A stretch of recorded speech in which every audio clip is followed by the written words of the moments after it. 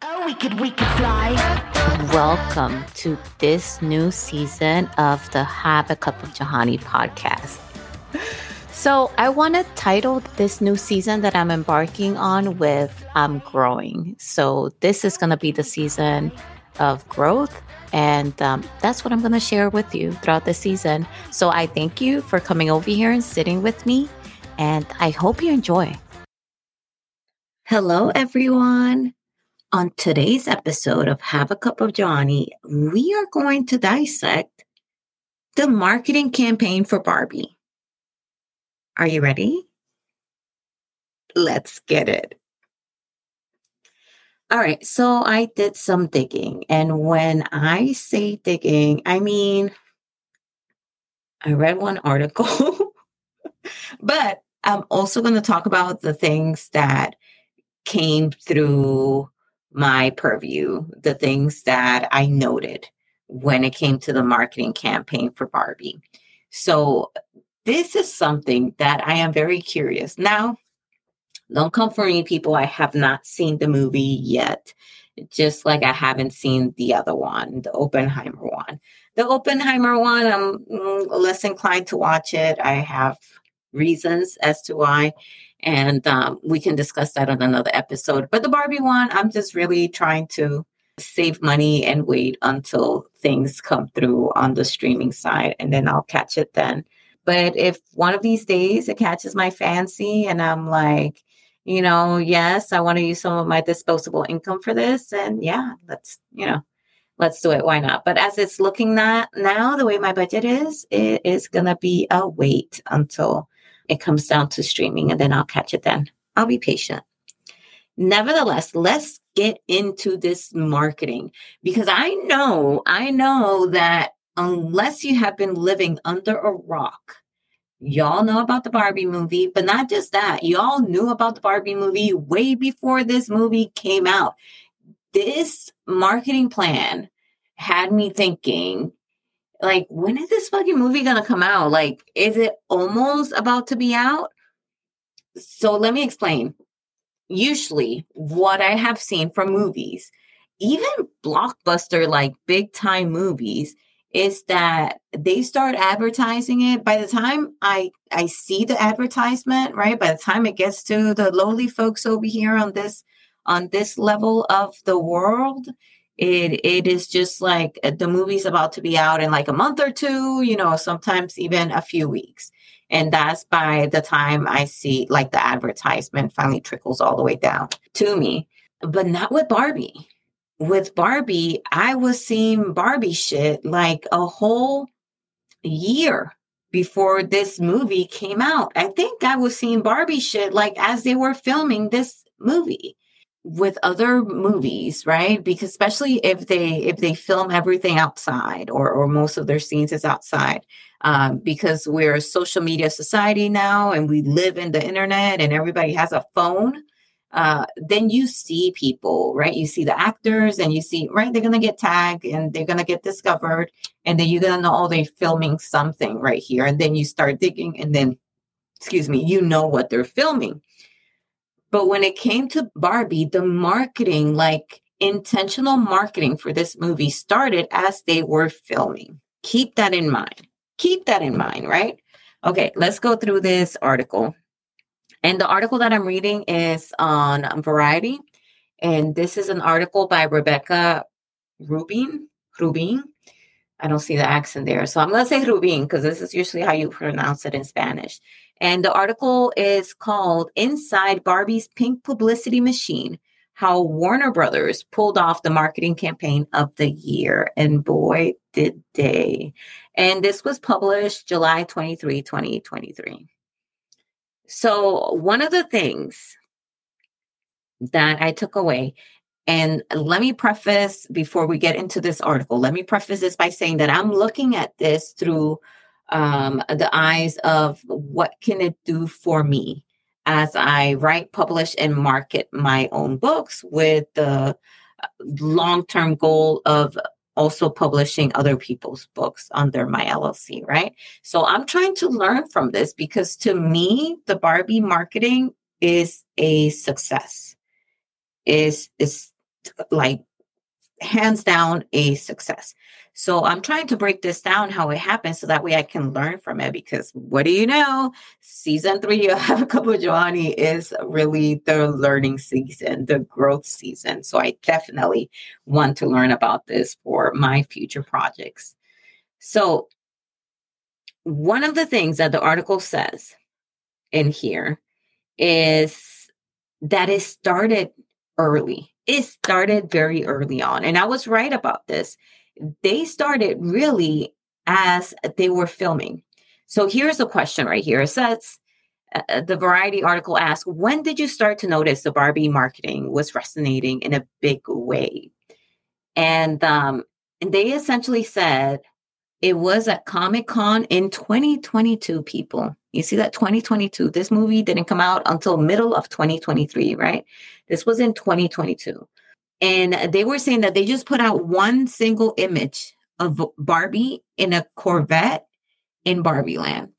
That's all that they did, was one image. And then they explained in the article that months later, after seeing that image in Comic-Con, and then months later seeing the actors, Robbie, Margaret, and Ryan filming in Santa Monica, people were able to put two and two together because they saw them in the multicolor, bright pink outfits in the beach. And then they kind of put two and two together, and it had a momentum there, right? So what I take from that is that, and if you're an author or you're thinking about it, or you're really interested in understanding the inner works of authorship and marketing, because I think whether you're published traditionally or indie, you are doing some sort of marketing for the books that you're writing. So I think for authors, what does that mean? That means that even when we starting the drafting process, like, we should try to push out like a nugget, just a nugget, kind of like a teaser. That's how I look at it. Tease your readers, your fan base, or your potential readers about what you're embarking on. So the Barbie campaign did it with just one image. And I have seen on some of the big authors in TikTok that it's just one well-crafted image or one well-crafted video with keywords there, and the keyword adds to the vibes of the book, and then it comes with the music too. So if it's something in the horror genre, then we're listening to something kind of like terrifying, chilling, and then you see these dark images coming through in a flash. And then it's just that. But of course, it's not just that. It gets followed up with something else. And as I read this article in Variety, they had the same mentality, the same of, let's give the audience, the fans, the potential audience nuggets here and there, and turn it into a snowball effect. And that's what happened here. And let me read this to you so that way you can see this can resonate with you. The question was, how much of the marketing was manufactured and how much took off organically? And this was their answer from the marketing team. We saw it as a breadcrumb strategy where we gave people little elements of the movie to stimulate curiosity, and that created conversation. In every campaign, there are elements of earned media, like social media buzz, and paid media, such as a trailer spot. We believe this brand had the opportunity to generate some exciting earned media. Some of the choices we made stimulated that. Then it did totally take on a life of its own. So they were very intentional of having pink as its theme color. And they were intentional of the small elements that they pushed out there to generate buzz in social media and to generate conversation. And I think this is where kind of like art science kind of, meets marketing, where a team of people, or even if it's just one individual, has to think strategically about this. What can I push out there to create this earned media element in social media? What can I push? Because especially when it comes to indie authors, right? Our budget is so limited. Not everything is going to be paid media. We exhaust all our resources, really, and we wouldn't have enough for the next book if everything that we do for a book is paid ads. And so we have to be intelligent when it comes to where we are pushing out the content, and most importantly, what kind of content we are pushing out to create that earned media, the social media buzz right there. So for the Barbie, they knew that pink was going to be a big thing. And then I don't know if you remember, but they had filters on TikTok. They had through social media, you had this background that you can use where it says, this Barbie is a, blah, blah, blah, blah, blah. And then they had the AI filter that will turn you into a Barbie. This created buzz for the film, and they had people get super excited about this movie, that when the movie came out, it's like you had no other thing to do. Like, you were pushed up against the wall. You had to go see this movie because that's all that was being fed for the most part. It was Barbie, Barbie, Barbie. And of course, so the movie, from what I have read, because once again, I haven't seen it, I'm more interested in learning in the marketing of it, because to me, it's so interesting. But the movie, the product that was advertised, backed that advertisement up, because it could have been a flop. It could have been like, oh my goodness, this movie, $150 million to market it, and it's a fucking flop, right? It sucked and blah, blah, blah, right? It could have been that. But no, the movie backed that up. The movie was a good movie. So that is also something that we have to think about. And that's why I say we have to be, as indie authors, right? Because I'm an indie author, I have to be very intentional on how and what I use paid media for, because I just have limited amount, right, of resources when it comes to that. So I have to be very intentional, because where I want to put most of my money in when it comes to that is really for the book cover, because book covers do sell books, and editors. So I want to have enough to pay for a developmental round, copy editing round, a line edit round, and lastly, a proofreading round.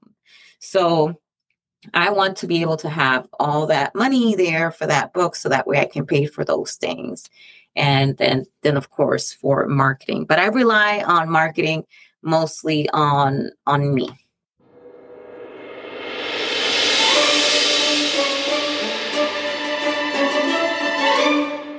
Are you ready to embark on a captivating journey of resilience and revelation?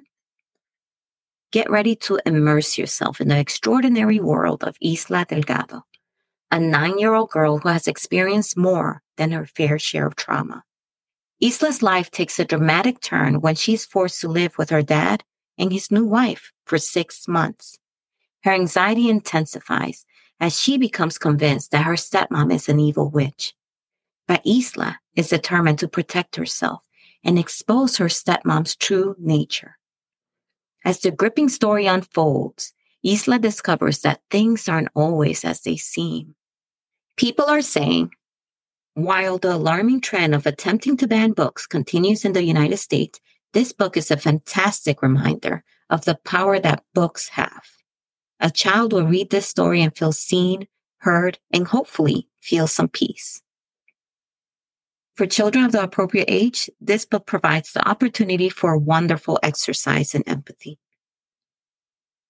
The message of this story is truly something a lot of children out there, and even some adults, might need to hear. Join Isla on a transformative journey of self-discovery where she learns that even the most traumatic experiences can be triumphantly overcome with the power of love and understanding. Mrs. Frenchie's Evil Ring is available everywhere books are sold.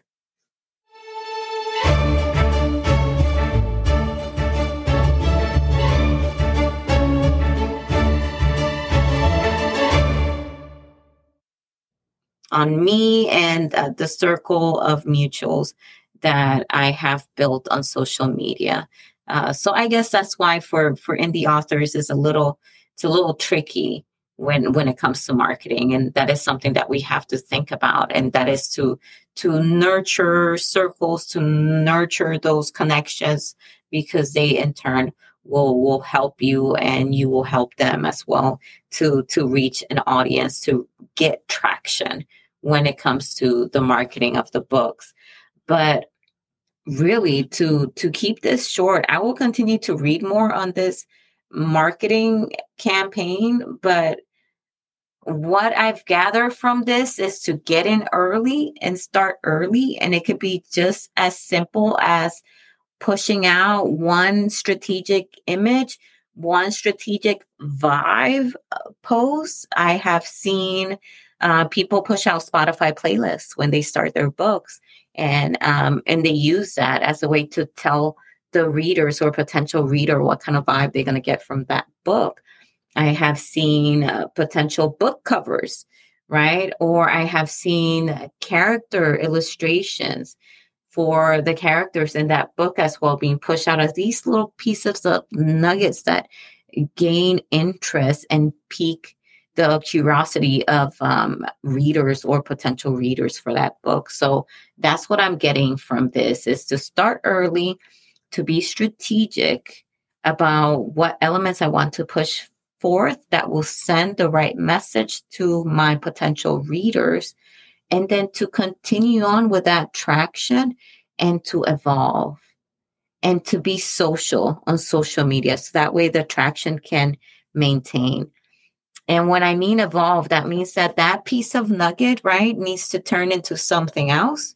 And then that something else into something else once again, until it develops into like, boom, this is the book. This is what I've been talking about. It's almost like a lead up, right? Like a climb on the mountain, how you start from the bottom and then you get to the top. And then it's almost like you have to bring the reader through that in this marketing plan, from the very bottom, how we started, all the way to the very end. And boom, folks, readers, this is what I have to give you. But it's not a shocking surprise to them, because the readers have already seen most of the steps leading to the book. So they kind of understand the book already. While they may not have read it yet, they may not have seen your arcs and blah, blah, blah. But it's almost to them like it's a familiar thing, because they have seen so much of it. So that's what I've gotten from the Barbie marketing. And that is something that I'm going to not entertain. I was going to say entertain, but that is something that I'm going to follow. And I've kind of because I've been leaving little nuggets in my social media of The Devil That Haunts Me, which is the book that I'm still in the rewriting process. Because what I'm not going to do, because I have learned already, is what happened with Mrs. Frenchie's Evil Ring.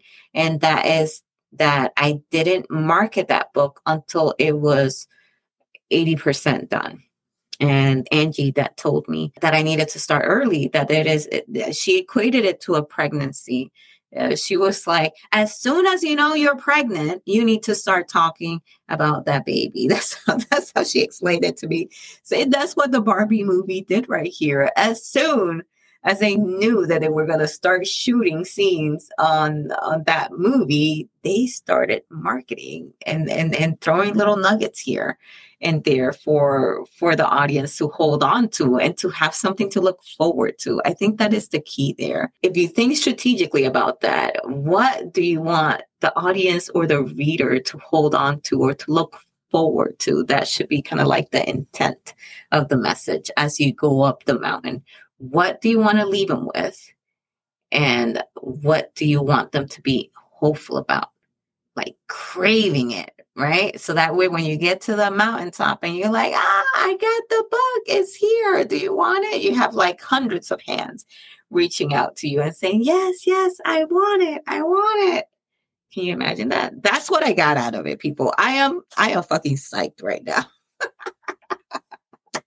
I have one more chapter to rewrite so that way I can make my weekly goal of rewriting 2 chapters every week. And then I would have done that. So I'm smack in the middle of the book when it comes to rewrite. So wish me luck. And if you're listening to this and you're a little curious about the book, let me know. It wasn't intentional, really. Tried to dissect this marketing, but if something caught your attention, then I need to know so that way I can make it intentional next time. All right. So I hope my ramblings for today have taught you something. I know talking out loud really helps me to understand a subject, and kind of like talking to you all helps me to make sense of certain things that kind of made sense in my head, but now they make even more sense outside of my head. I really hope the same was for you. And I really hope to see you next time. As you know, we have new episodes every Wednesday, and I can't wait to see you again here. If you like what you're listening to, or if you have any recommendations, let me know. Leave me a review, subscribe, or you can send me an email at joa@haveacupofjoanny.com. I will see you later. Bye. Oh, we could fly.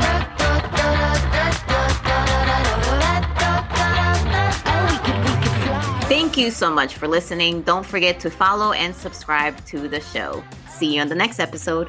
Bye. Oh, we could fly.